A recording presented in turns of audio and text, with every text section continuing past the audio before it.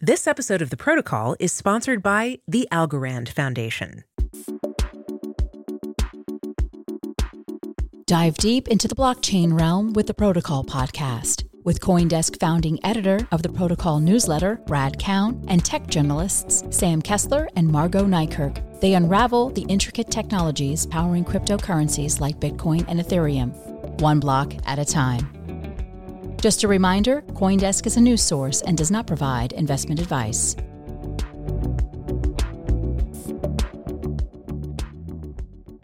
Hello and welcome to the Protocol Podcast. I'm Brad Cowan here, and I'm so excited to start this podcast.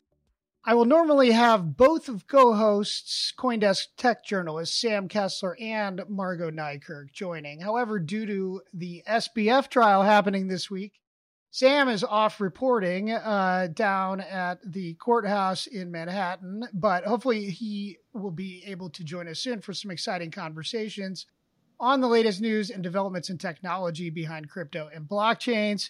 And I'm here with Margot Nykirk, and we're going to start off today talking about one of the hot stories that Margot's been following, which is Optimism finally delivering fault proofs, and why this arcane thing became such a flashpoint in the blockchain wars. Margot, tell us, what is this story? Yeah, well, it's good to be here on our first episode, just by the way. Yeah, this was a big story this week, and it's not yet delivered. It's only on testnet. But let's maybe just get into this a little bit about why this is all important. For those who don't know, fault proofs are basically at the core of optimistic rollup technology. The tech of that behind that is used to prove that certain data from the rollup can or cannot be trusted. And so basically, these proofs, you transact on an optimistic rollup, the proofs are submitted to Ethereum. And if someone thinks that the data on that is wrong or tampered with, they can issue a challenge to basically show that there's something not right here. So without fault proofs, you just have to assume that all that data is good to go. And Optimism has not implemented fault proofs.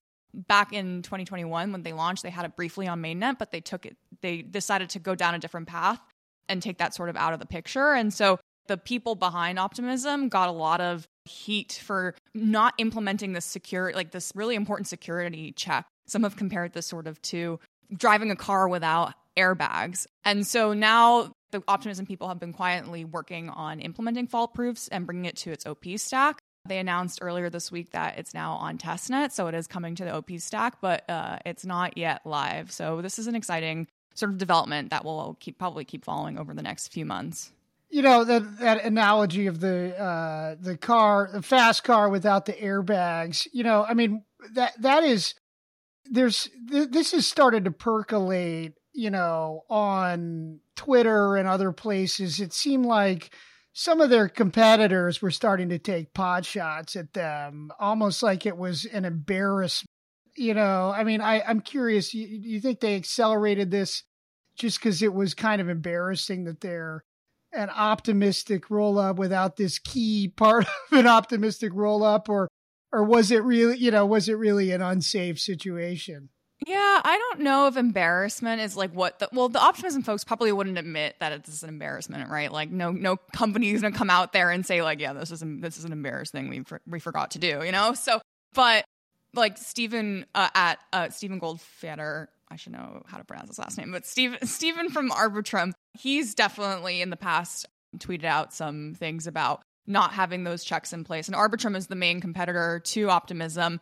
They also, they call them fraud proofs. You can sort of use it interchangeably, but they also have a limited amount of fraud proofs going around in their ecosystem. So it's not everything's not perfect. I'd say that the different teams probably have different takes on this. The reason why Optimism did not come out with fault proofs immediately is because they believe they wanted to pursue this, what they call stage 2 decentralization, and get to this point of certain governance procedures to be in place, because if you do have fault proofs without the right governance, you can override that. And so that's sort of their argument behind it.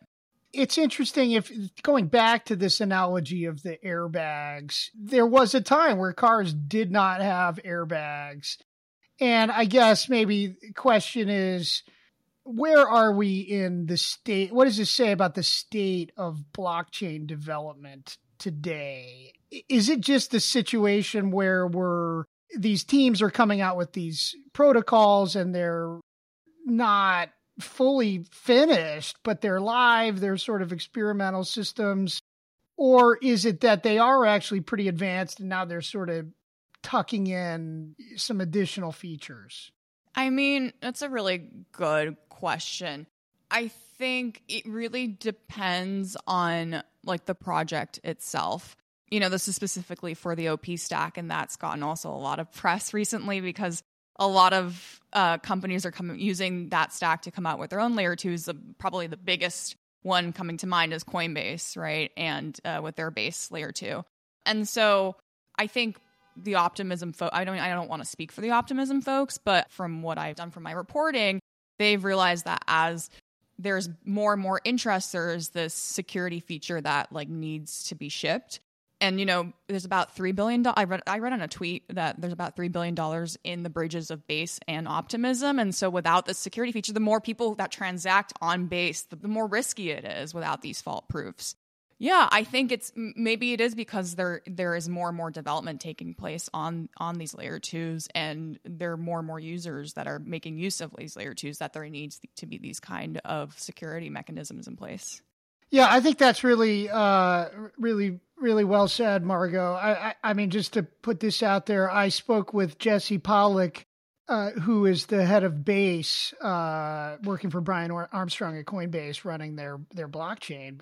I met him at the Permissionless conference here in Austin a few weeks ago, and he was actually somewhat in agreement that it was their launch, and that all these new projects are coming on and using the OP stack that had really led to the additional scrutiny. It's like when you're successful, people have their eye on your back, and so that is maybe what caused some of these conversations to percolate now, and these criticisms and the pot shots, even though this deficiency has existed for a while. Yeah, I mean, I'm also curious to hear, because I know that this is sort of tangent to this, but I would love to hear more about your conversation with Jesse, because we've talked about this like separately, that we keep hearing that zero knowledge and ZK rollups are the way forward. And the OP stack, they have this modular system, right, where you can use fault proofs, but also have validity proofs, which are the proofs that are needed for zero knowledge rollups. So has Jesse said anything about eventually maybe being able to secure like the Base with ZK technology instead? I did ask that question, and it was a very short interview, to be honest, and we didn't get too deep, but he did essentially reiterate the concept that you were just talking about, which is that it's modular. I think a lot of people really are sort of, maybe they don't want to really be too explicit about this. A lot of people have already decided that ZK is going to be the way to go because it's just so much faster in the finality, and which is to, how fast it takes to settle transactions. And you just can't have, some application that is all about trading or, transacting when you can't have the fast finality, even if there are some merits to the optimistic setup. Well, that is a fascinating topic, and probably we should move on to our next topic, which is what I've termed as the blockchain bake-off. I love it. The one that we're looking at closely, or that I wrote about for the Protocol newsletter this week, was Celo. Okay, Celo is an independent, standalone blockchain. It's kind of an also-ran, if we have to be totally blunt. But it's not without its own, bright stars, and it has, something of a community. It's been around a while. It's not even close to the critical mass of of an Ethereum or even a Solana. But so they've essentially decided that they would be better off as a layer 2 on top of Ethereum rather than having their own standalone blockchain. And I think a lot of teams are really thinking about this. People were talking about at one point, are your protocol on top a blockchain, or then you're, a protocol on top of a layer 2, but when do you need your own layer 2? And maybe when do you need your own layer 1? Well, Celo is of the scale where they made a go of it as a layer 1 standalone, but then now they're saying, okay, you know what, we'd just be better as an Ethereum layer 2. And so, but whose technology are they going to use? There's all these teams now that are competing to provide technology, OP Stack, as we were just talking about. And so Celo initially was going to they're just going to build on OP Stack. And then all of a sudden, Polygon came on and said, hey, wait a second, why don't you use ours? And then it was just last week, Matter Labs, which is behind the ZK Sync rollup, came along and said, hey, actually, we'd like to be on that ring too. So all of a sudden you have all of these layer 2 projects. They're, themselves fresh out of the box, but they're trying to land the business of this Celo layer 1 blockchain. I think it's just fascinating in terms of all of a sudden we've got some competition, It's interesting. I think the people at Celo were saying that they expected there to be some kind of competition. And, I've spoken to some of these teams about what's going on at Celo, like the teams behind Optimism and Polygon and Matter Labs. And they're all very quick to first say, like, we believe in healthy competition. There should be like a diverse or options when it comes to stacks. So we welcome the announcements of them entering into this race. But they all sort of have their own reasons for why they think they should be the chosen stack. I think Optimism probably was thinking that they should be that choice because, they have these big names now who are making use of their stack. Like we just said, Base. A16Z is creating a client with the OP Stack. And I think the drawback was what we were just talking about, is that they don't have fault proofs implemented, but that's now coming. So I wonder how this sort of changes the narrative or changes what this race is going to look like. Though Polygon and Matter Labs have zero knowledge. And as we were just saying, right, that zero knowledge is sort of the future. So I think this is going to be really interesting. I wonder whether fault proofs now coming to the OP Stack changes anything when it comes to this race of who is going to be able to build Celo a new layer 2. Yeah, that's an interesting tie back. One of the other points that we've talked about is just here in crypto winter, there's all these new networks coming out and there's nobody around. There's no surge in demand. The surge is really in the supply here. And so these networks are they're freshly built and they don't have anybody to move in. I think to your point, Margot, it'll be interesting to watch the choices that are made. And we sit here on the outside and we're commentators and watching these blockchains, but it's very difficult for us to kind of get into the nitty gritty of, hey, this works better than that. And we're just sort of see what the pros are picking. Right. And so that, I think that'll be interesting to see if Celo, if they kick the tires on all these different systems, what do they pick? I think that'll be a little data point. Do you think anyone else is going to enter this race? Like, I'm wondering if it's just going to widen, like, is everyone going to enter in? Like, is Starkware coming? Like, who do you think someone else is coming? I don't know. I think one thing that we don't know that we are trying to figure out here is sort of what is Celo's process going to be? Mm-hmm. Is it a bake-off where they go around to all the teams, and talk to them and it's just basically sales? And hey, we've got this feature and this feature. It's like if you're buying a new car and you go around all the showrooms and, it's price and features and what else. And so, there's a lot of changing horses here. I guess, if you're going to change horses, now's the time to do it, right? Like you may not want to do that in the bull market. I'm excited to see who the winner is. I'll have my eye on that. So popcorn, got our popcorn out for that one. The Bake Off, mixing metaphors. But we're going to go for a quick break here. When we come back, we're going to talk about our Protocol Village deep dive into Ethereum's popularity problem.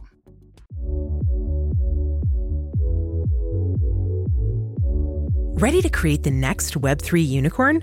Go from concept to fully functioning dApp with AlgoKit. The all-in-one development package helps you get building on Algorand in less than 10 minutes. Let Algorand's advanced blockchain technology, lightning-fast transaction speeds, and instant finality be the rails for your next world-class project. Head over to developer.algorand.org/algokit to download today.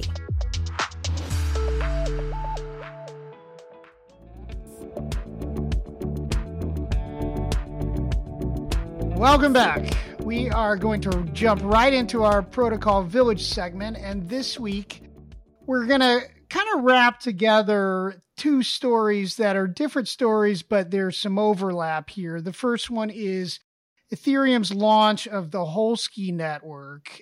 We learned last week even the core devs have a hard time pronouncing that properly. And then second is the problem that Ethereum's validator numbers are just getting so big so fast. What to do about it? Why is that a problem? Okay, let's just start with this Holsky testnet launch. Margot, tell us, I mean, this wasn't even the first time they've tried to do it, but what's the story with the Holsky testnet launch? Yeah, so Ethereum got a new testnet last week known as Holsky.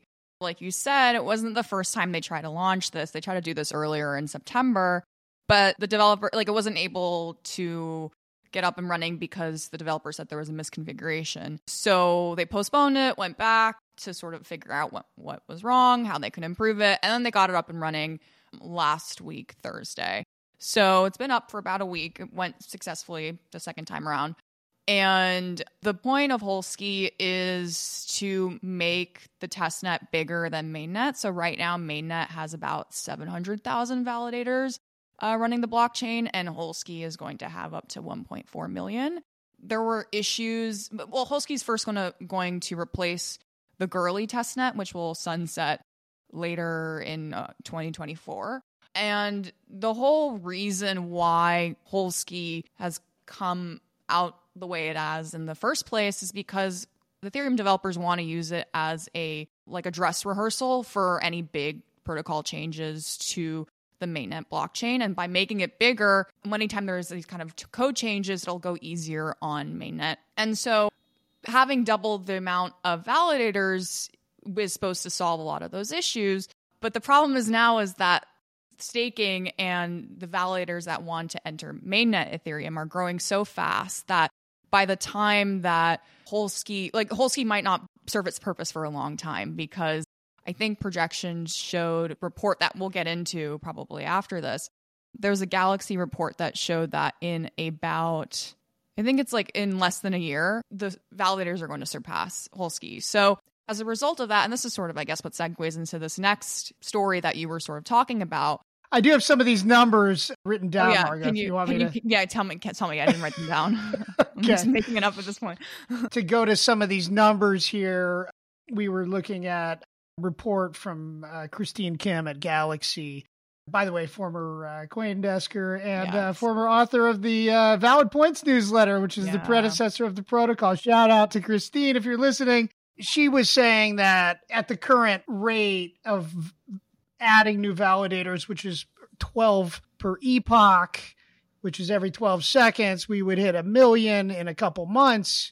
And then, we would hit 1.4 million, so that you're hitting the Holsky capacity already then in March 2024. But then they're passing this EIP 7514, if I understand correctly, and they're going to reduce the new validators per epoch to 8 from 12. So I guess that's a 33% reduction in the speed of adding new validators, and that'll buy them a couple months. So it's not a total game changer. It's just buying them some time. Is that kind of how you understand it, Margo?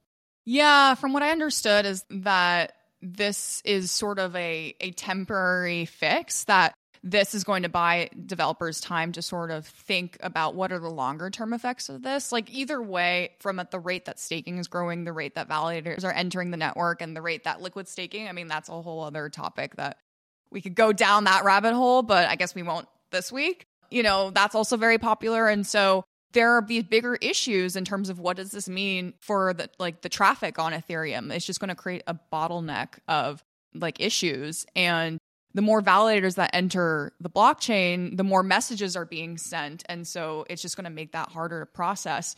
So this is like a temporary fix. Let's just push the problem down for a few more months so that we have more time to research what that long-term fix will be. Because I'm sure there's also some kind of like economics at play here in terms of rewards, in terms of staking. And so there are other problems that could probably like come out of this that need to also be addressed. Yeah, it's interesting, Margot, just since the merge, and there have been some surprises in terms of Ethereum's evolution and development. I don't know to what extent they had thought all this stuff through. I don't think they have, honestly. I know that the issue was raised about the size earlier this summer, that during the core devs that one of the devs had raised this issue. And so, that's just sort of part of the process to fix these things. Well, let's talk about how the crypto industry, the break fast and build fast and break mentality. Here we have the Ethereum people wanting to stake, right? I mean, validators are trying to get on to take part in this thing. You might think about that as a sign of success, right? But what's the problem with having too many validators? Just start there. What is that problem?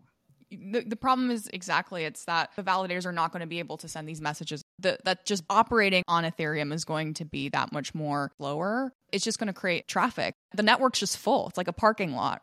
At a certain point, you can add parking spaces to that parking lot, but you're going to have to build it, right? Or you're going to have to change something.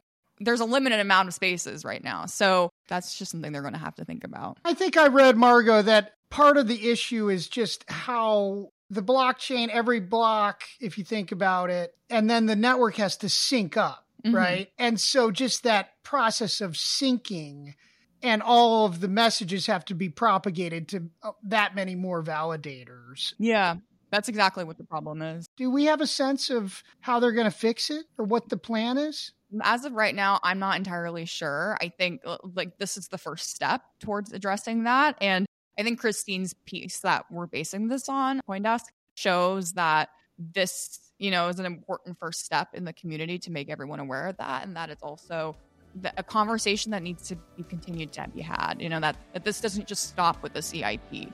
I'm sure we're going to be talking about this a lot more in the future. This is just the beginning of a whole new conversation around Ethereum. Yeah. Well, that's really interesting, Margot. I think we can probably wrap it up there. Thank you so much for listening to the Protocol Podcast, for tuning in. You can listen to us weekly on CoinDesk Podcast Network or wherever you get your podcasts. Also, please subscribe to our weekly newsletter, The Protocol, on CoinDesk.com. See you next week.